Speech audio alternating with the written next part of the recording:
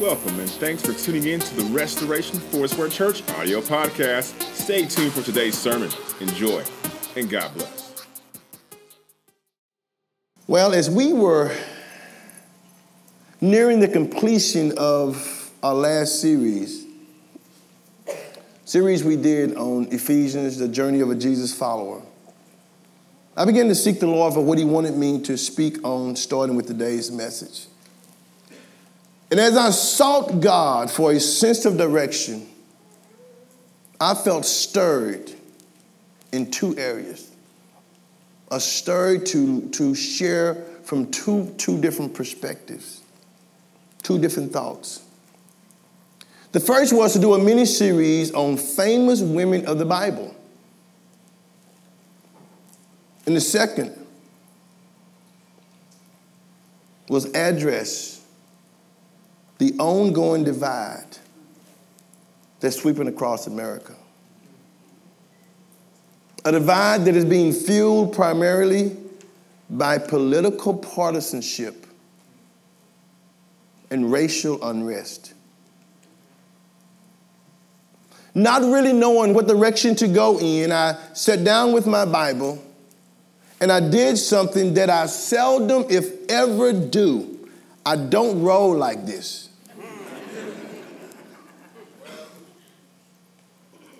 And that is, start reading wherever my Bible fell open to, as if the Lord himself had directed me to that particular passage of Scripture.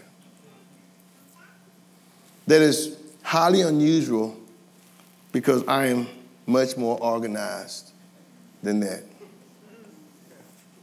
But when I sat down and just opened my Bible fell open to Numbers chapter 27. So if you will, turn there with me this morning. It is the fourth book in the Old Testament. Or if you want to just follow along with me, the scripture will be on the wall behind me. Numbers chapter 27. And we're going to begin reading in verse 1. It says, one day a petition was presented by the daughters of Zelophehad, those daughters being Mahlah, Noah, Hoglah, Milcah, and Tirzah.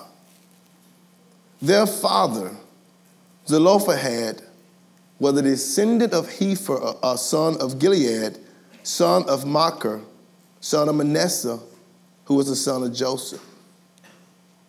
These women stood before Moses, before Eleazar the priest, before the tribal leaders, and before the entire community at the entrance of the tabernacle. And they said, our father died in the wilderness. He was not among Korah's followers who rebelled against the Lord. But he died because of his own sin. But he had no sons. Why should the name of our father disappear from his clan just because he had no sons? Give us property along with the rest of our relatives. So Moses brought their case before the Lord.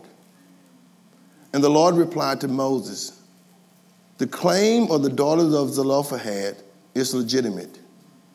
You must give them a grant of land along with their father's relatives. Assign them the property that would have been given to their father. Amen. You know, as I read these verses, I saw the two things that I felt God wanted me to speak about kind of wrapped up in this one passage of Scripture. So today I'm starting a series entitled Famous Women of the Bible with a message. Who are you? Who are you? Let's start with the series title. Most of you have probably never heard of these women. And so you're probably thinking, How can someone be famous, Pastor, if I've never heard of them? I thought I was talking about famous women of the Bible. And I get it. Because the word famous means to be much talked about. It means to be widely known or to be renowned. That definition to most of you does not fit these daughters of Zelophehad. But the word famous also means to be well known about by a lot or a particular group of people, especially in a particular place. These daughters were well known by all of Israel because they challenged the law of the land and they saw it change because of their petition. In this series, and it's going to be 2-3 messages, I don't know how many, I want to use the story of the women who changed history. Changed history. And my hopes are that we will all be impacted by what we learned from these women, regardless of the side you find yourself on racially or politically.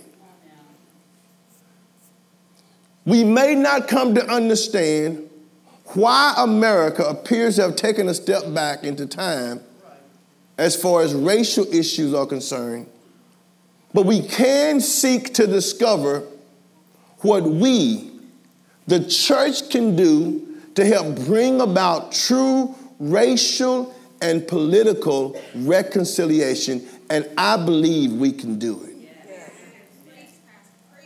I believe we can do it. But who are you? Who are you? By that I mean, what is it that you use primarily to identify yourself? Come on, Pastor. Come on. And I'm not talking about what you say about you, but I'm talking about what your actions says about you. What we do, church, provides a much more accurate description of our identity than what we say. Who are you? Knowing the answer to that question is so important, because if you don't know who you are, other people will tell you who you are to be. If you don't know who you are, other people will define you for you. Right. That's good.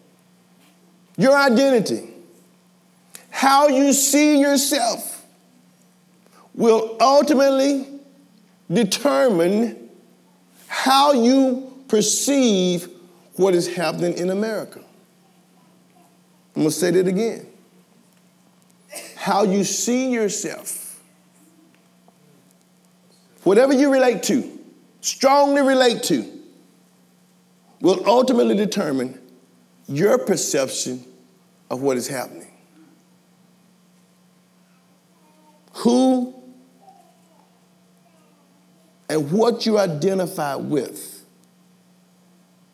is so important.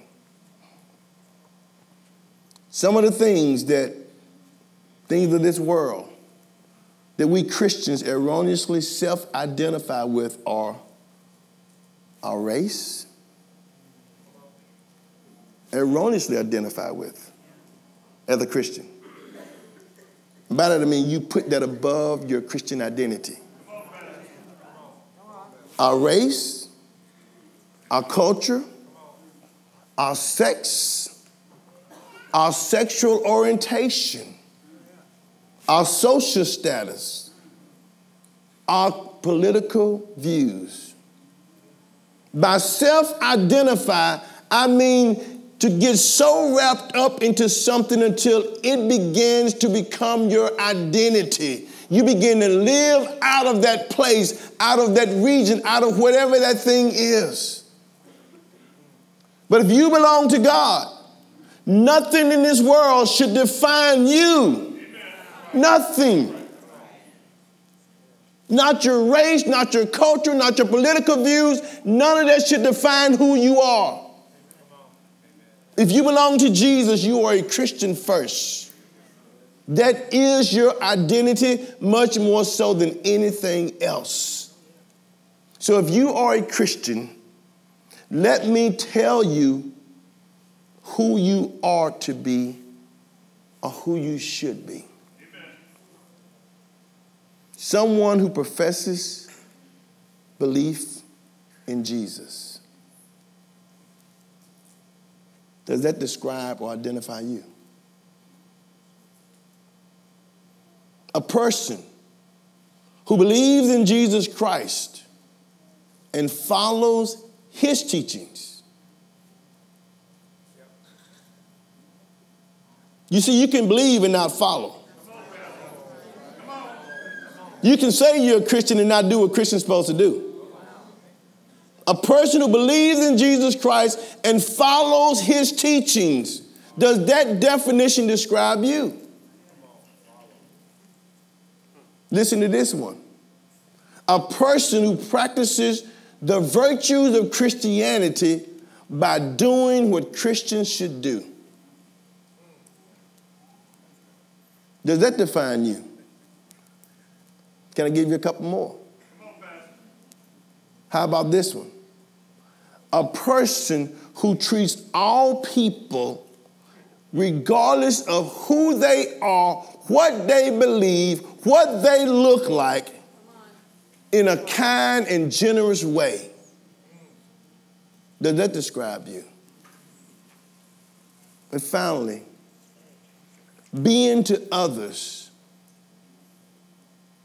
who or what Jesus is to you.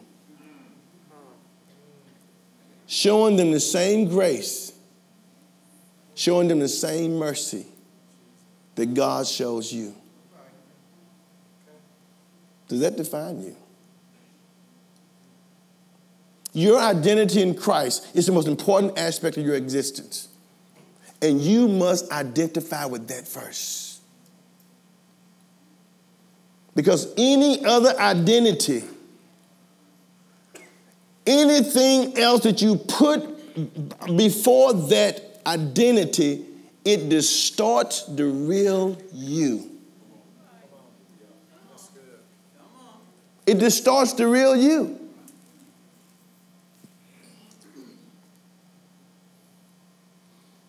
So I submit to you today,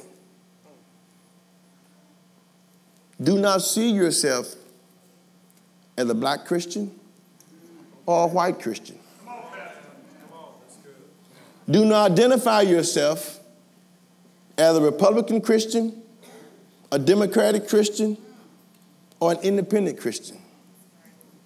For when you put another word in front of the word Christian, you change its meaning. Your Christian identity becomes modified by whatever adjective you put in front of it. So do not change the meaning of your most sacred identity. Now you can say, I'm a Christian who's black, or a Christian who's white. I'm a Christian who votes independent, Democrat, or Republican. You are first and foremost a child of God. And any word used to define your Christianity, it weakens it at its very core. Your identity first is not in your culture, not in your class, not in your background, not even in your history. Your identity first as a child of God is not in the history of your people, good or bad. But your identity first is in your Christ and in your Christian community.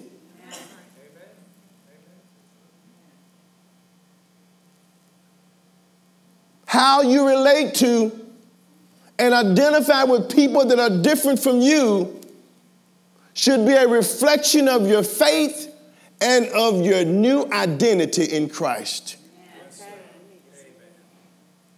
Now, I found today's text particularly interesting when it comes to identity, because these women knew who they were and they knew what they had a right to based on their identity. So they stood before Moses, before Eleazar the priest, the leaders of Israel, and they stood before the entire community at the entrance of the tabernacle. In other words, they took their issue to the church.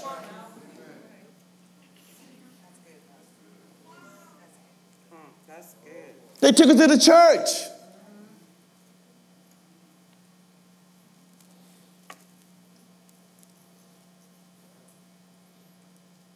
The church, please hear me.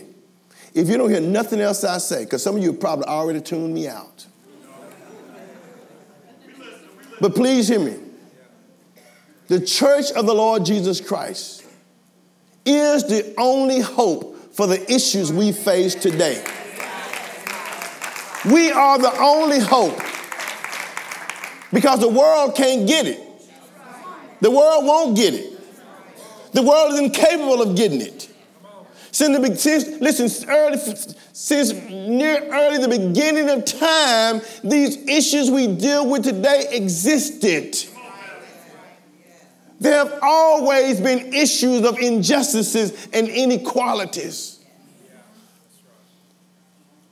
But the issue is not the issue.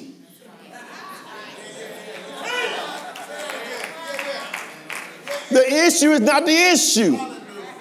We are the issue when we don't respond to the issue as we should.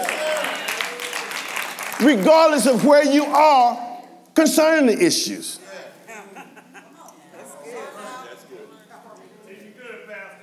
These daughters of Zelophehad said, our father died in the wilderness. The first thing they did was identify who they were to establish the right to present their case to Moses. They knew as children of Israel, as descendants of Abraham, they had as much right to the promised land as anyone else. Our father died in the wilderness, but he was not among those who rebelled in the wilderness. So not only did they know who they were, they also knew who they were not.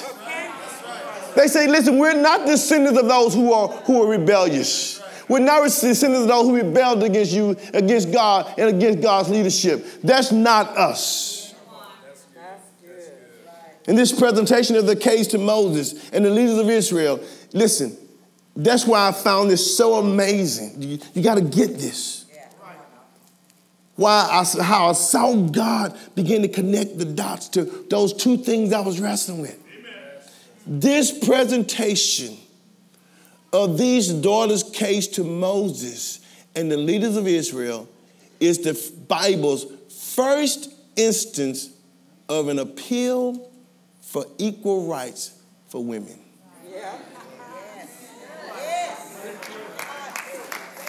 The Bible's first instance.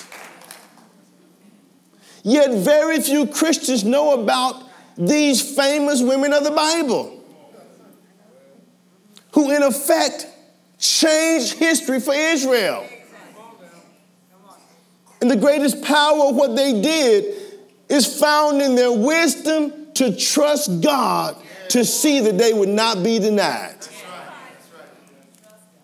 Well, we can just get this. If we can just get this. If you feel like you're suffering a wrong for whatever reason, can you trust God with it? Can you trust God to do the right thing? Because I'm telling you, man won't.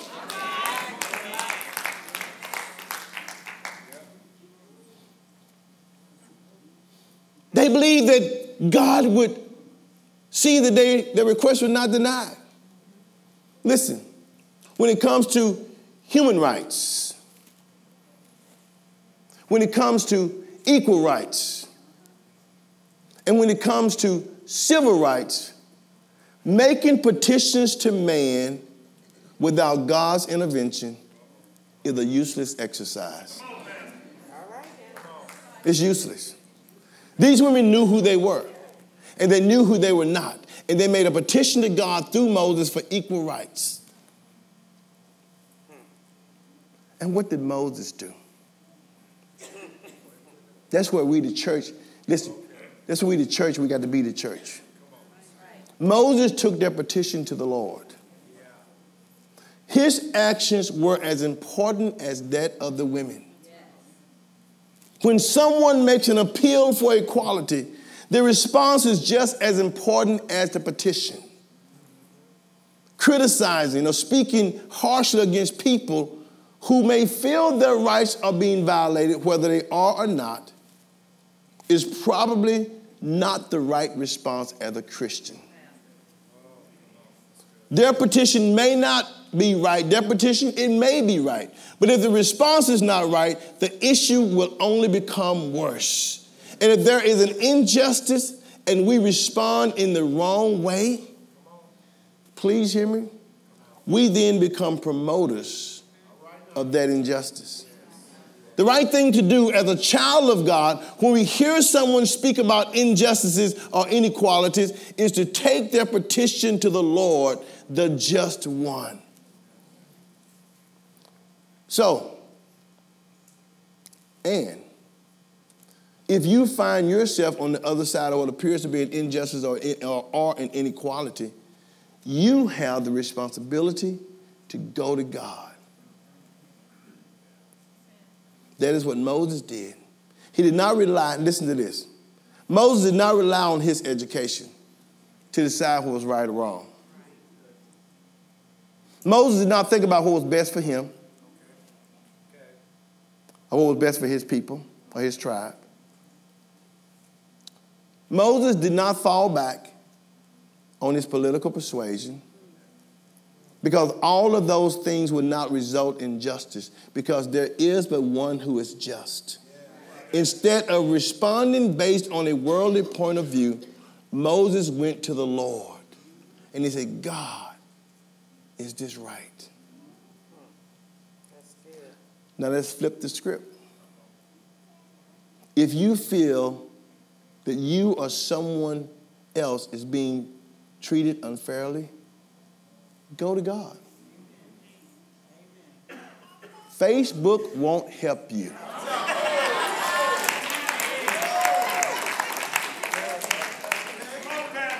Facebook won't help you. Listen, even talking about it negatively in the confines of your own home won't help you.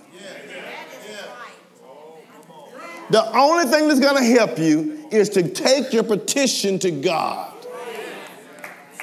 Take it to God.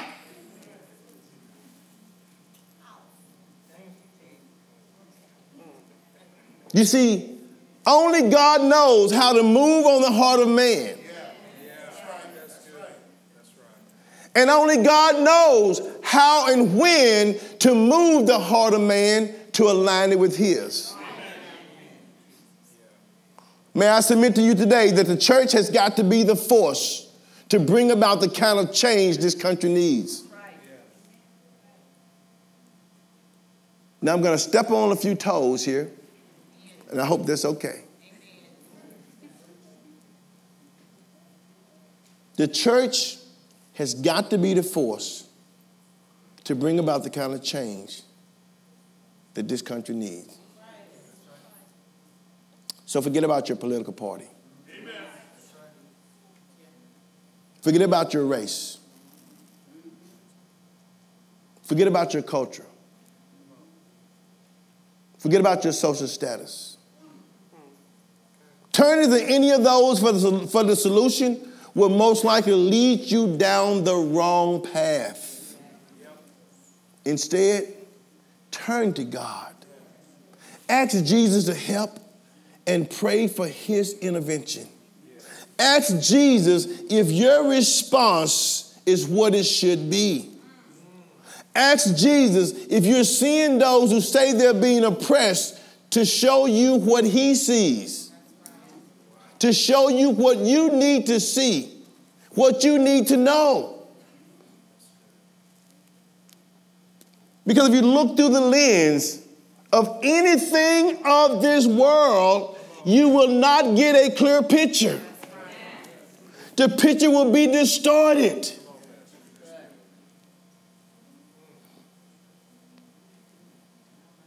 The church, the body of the Lord Jesus Christ, has to lead this country to a place of health and wholeness concerning these issues. Because anything that is founded in the ways of this world, anything that is motivated by the sinfulness of man, and we all have it in us, no matter how holy you think you are, and no matter how just you think you are, listen, our viewpoints are tainted by our humanness, it's tainted by our sinful nature. Anything else that we rely on other than God will not do it. On our best day, we will mess it up, but for God. On our best day. But the church will not be the establisher or the promoter of what is right as long as the pulpits across America remain silent and anemic to these issues. And I'm not talking about us being nothing more and teaching nothing more than being a Christ follower. There are many things that shape our perspectives, but the number one shaper must be God. The number one shaper must be God's word. It must be his kingdom virtues. It must be his Holy Spirit. We are the people of God's kingdom, not the people of the kingdoms of this world. Listen, child of God. Stop representing the wrong kingdom. Who are you? Who are you? We have to purpose. Listen, each one of us has the purpose to live with a kingdom of God perspective instead of a kingdoms of this world perspective. Numbers 27 is a continuation of preparing the new generation in Israel to inherit the promised land. And as often is the case, to prepare and embrace something for something that is new, we have to often let go of something that is old. Israel had to let go of the old mindset that said only males had the right to inherit the possessions of the land. That was the law. That's what these daughters came against. Wait a minute. Time out. Time out. Our father is dead. But listen, our father, listen, we are his descendants. We should have a right to the land just like everyone else whose fathers are alive. That was their petition. That mindset that only males had the right to inherit the possessions was challenged by the daughters of Zelophehad, and it was granted by God, who instructed Moses to give them what they wanted. There are mindsets we need to seek God about to gain his perspective on what we should do about the divisions that are taking place in this country. Divisions that have sadly found their way into the church.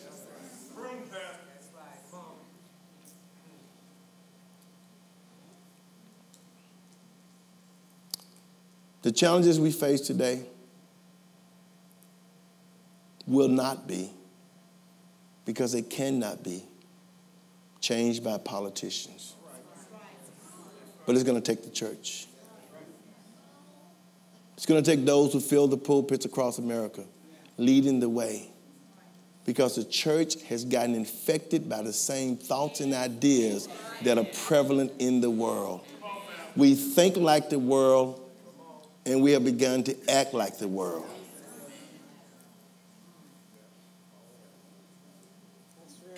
Even in the confines of your own home, you must guard what you think and guard what you say. When nobody hears you but your family. Because guess what? Whatever poison or divisive word you spew out to your family, it begins to infect them. One more time, Pastor. Whatever poisonous word, whatever divisive words that spews out of your mouth begins to affect your family and begin to shape their ideas. Please hear me. Too many of us have got to give account to the Lord for how we poisoned those he's given us influence over. Whether that's your child, your grandchild, your friend, doesn't matter who it is. We will give an account one day of those things.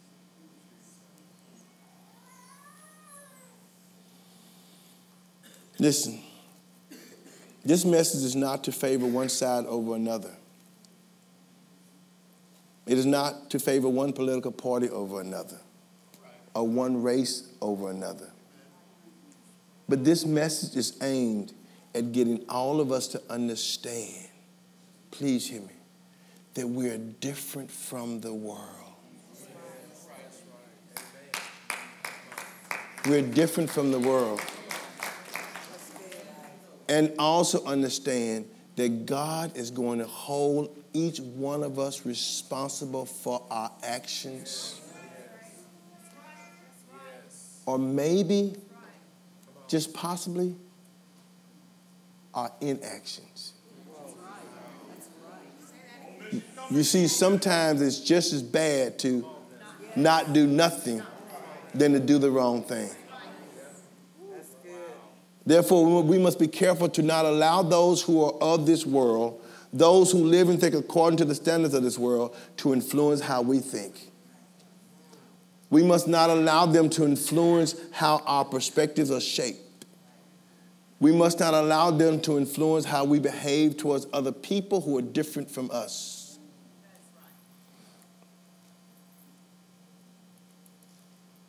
At the risk of being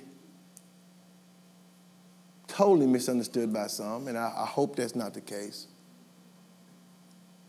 because I think you know my heart. I want us to take a step back into time and share the words of a man who risked his life and his reputation as a Christian leader to speak against hatred and racial bigotry. A famous piece of history literature that helped bring about real change during the civil rights movement was penned just 90 miles south of us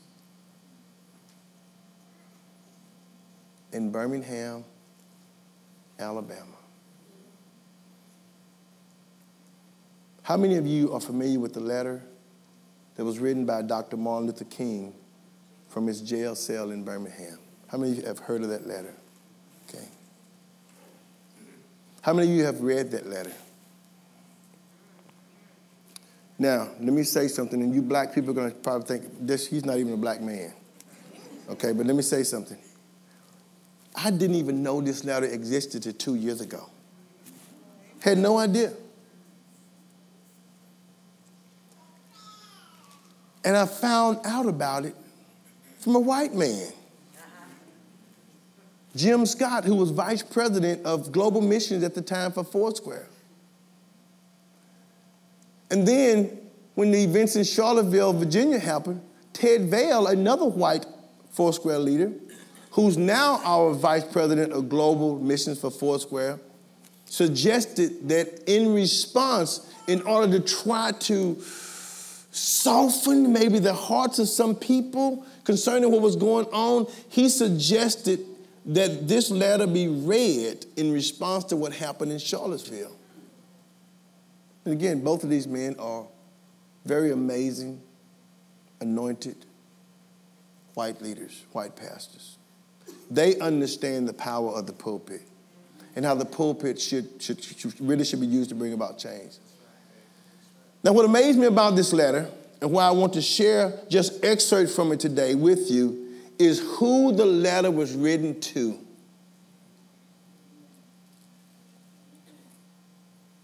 This letter was not written by Dr. King to Governor George Wallace. This letter was not written to Bull Connor. It was not written to any politician or any leader in law enforcement. This letter was written to non-black clergymen who questioned Dr. King's motives and his presence in Birmingham. It was written to men of the cloth who saw him not as an advocator of justice and equality, but as an outsider who came to Birmingham to stir up trouble. Before I read, I want to say this. If your race or political party is perceived by some to be oppressors, please do not take these words as a personal offense. Likewise, if you're on the other side of the fence and you believe your race or your political party is being oppressed, do not feel emboldened by what you hear. These words are intended to neither offend nor embolden, but are intended to create in all of us the desire to think and act like Jesus.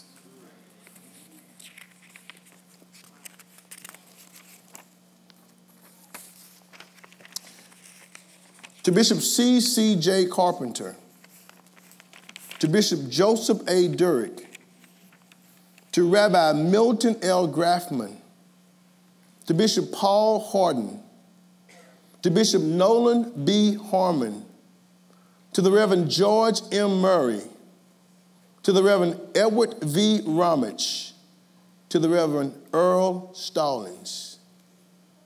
My dear fellow clergymen, while confined here in the Birmingham City Jail, I came across your recent statement calling our present activities unwise and untimely.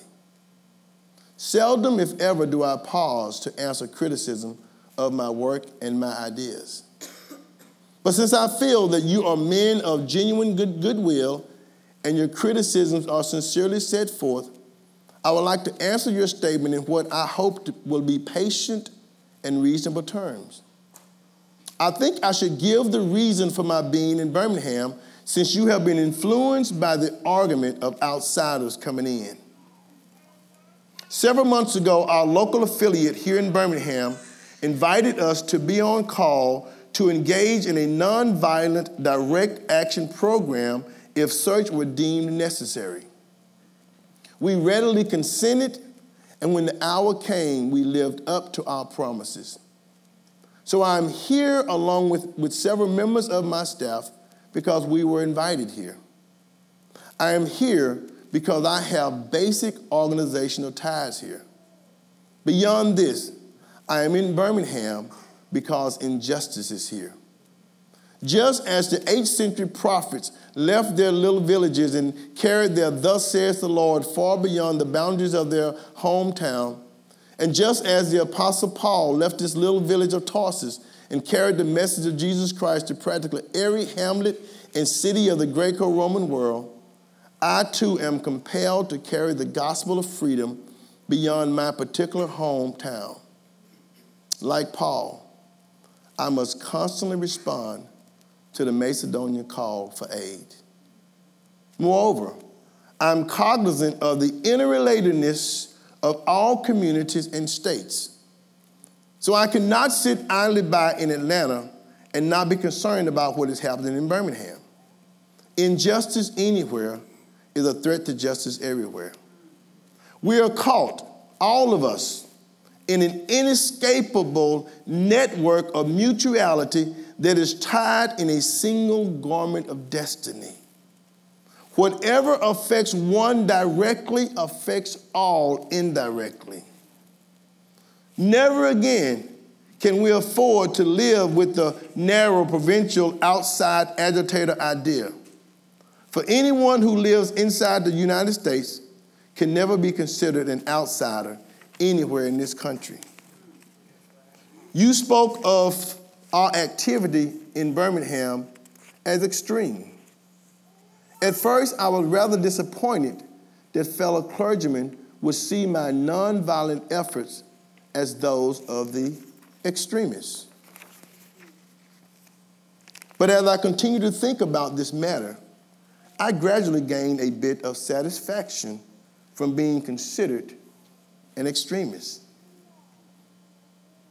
Was not Jesus an extremist in love? When he said, love your enemies, bless them that curse you, pray for them that despitefully use you?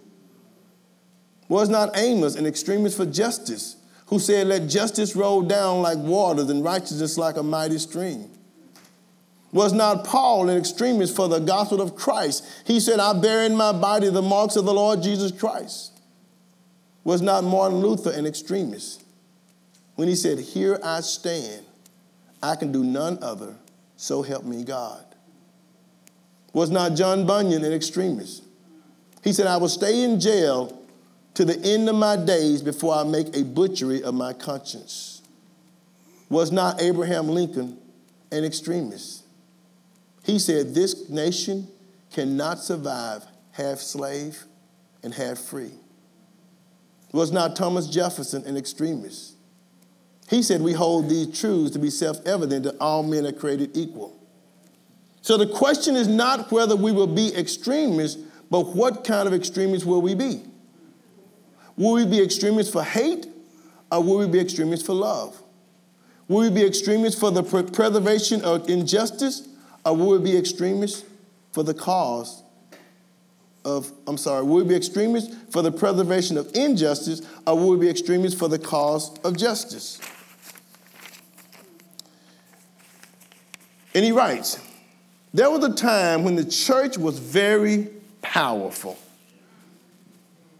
It was during that period when the early Christians rejoiced when they were deemed worthy to suffer for what they believed. In those days, the church was not merely a thermometer that recorded the ideas and principles of popular opinion, but it was the thermostat that transformed the morals of society. Wherever the early Christians entered a town, the power structure got disturbed and immediately sought to convict them for being disturbers of the peace and outside agitators. But they went on with the conviction that they were a colony of heaven and had to obey God rather than man.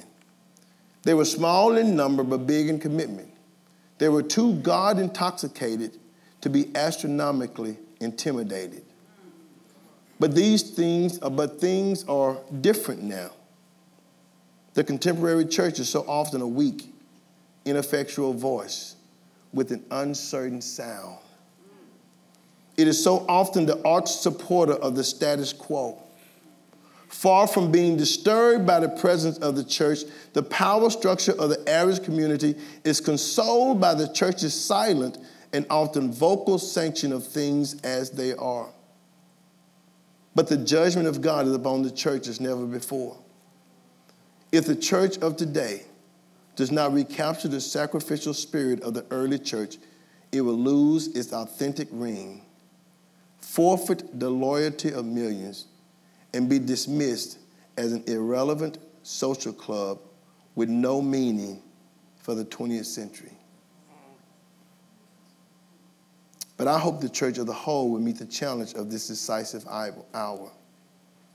But even if the church does not come to the aid of justice, I have no despair about the future.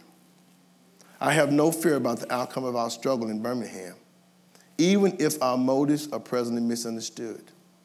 We will reach the goal of freedom in Birmingham and all over the nation because the goal of America is freedom.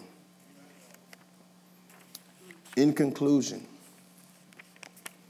if I've said anything in this letter that is an overstatement of the truth and is indicative of an unreasonable impatience, I beg you, forgive me. If I've said anything in this letter that is an understatement of the truth and is indicative of my having a patience that makes me patient with anything less than brotherhood, I beg God forgive me. I hope this letter finds you strong in the faith. I also hope the circumstances will soon make it possible for me to meet each of you, not as an integrationist or a civil rights leader, but as a fellow clergyman and a Christian brother. Let us all hope that the dark clouds of racial prejudice will soon pass away and the deep fog of misunderstanding will be lifted from our fear-drenched communities, and in some not too distant tomorrow, the radiant stars of love and brotherhood will shine over our great nation with all of their scintillating beauty. Yours for the cause of peace and brotherhood, Martin Luther King, Jr.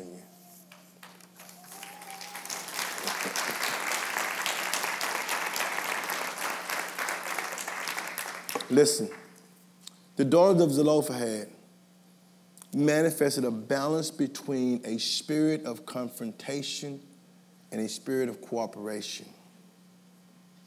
The confrontation was illustrated by their attack on injustice, and their cooperation was illustrated by them complying with the elders' decision to marry within their tribe.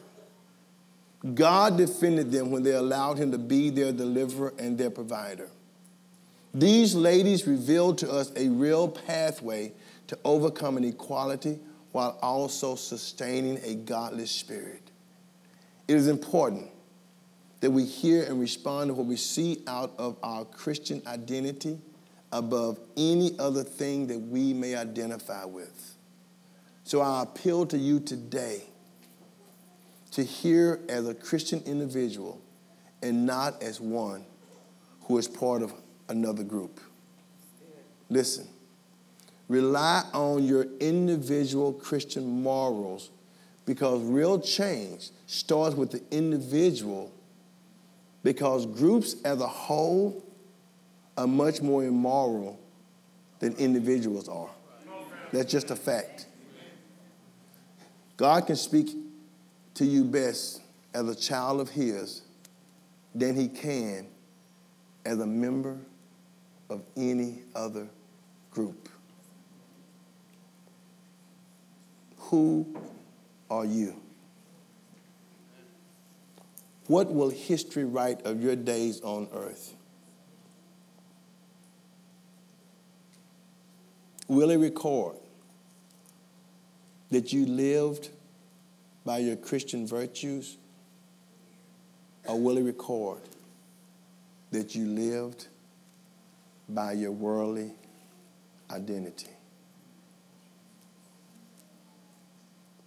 Only you can answer that question. Mario, please come and play. No, Angela, I want Angela to play. Come play. I want you to play your song. You know the song I'm talking about. I'm sorry, Mario. I wanted to play this particular song. And this is how, listen, this is a personal thing. So I don't want no one to pray for you. I don't want you praying for nobody else. I want you to think about where you found yourself in this message. I don't want you to do what Moses did. Go to God. Go to God. Go to God. Who are you?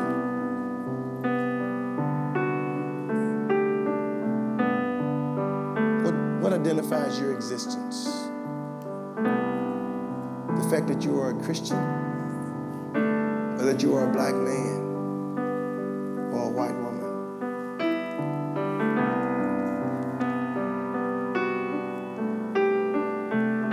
or a wife,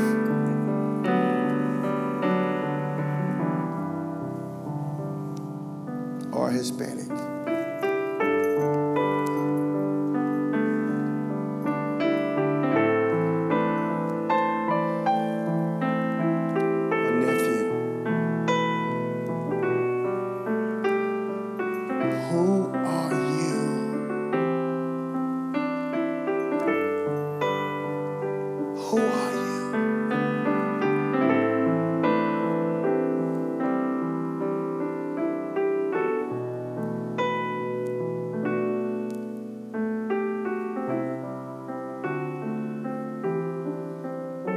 This moment is too important for anyone here to not connect with God. I don't care how you do it. I don't care what you do. But I want everyone under the sound of my voice to connect with God right now. you don't do nothing else, just simply say, God, help me to live out my identity as a God follower. Help me to live out my identity as a child of God and not anything else.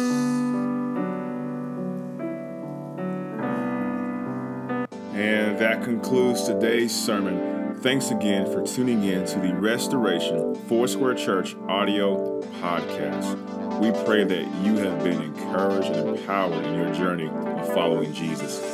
If you would like to learn more about our church, please go to our website, r4sq.org. We pray you have a great week.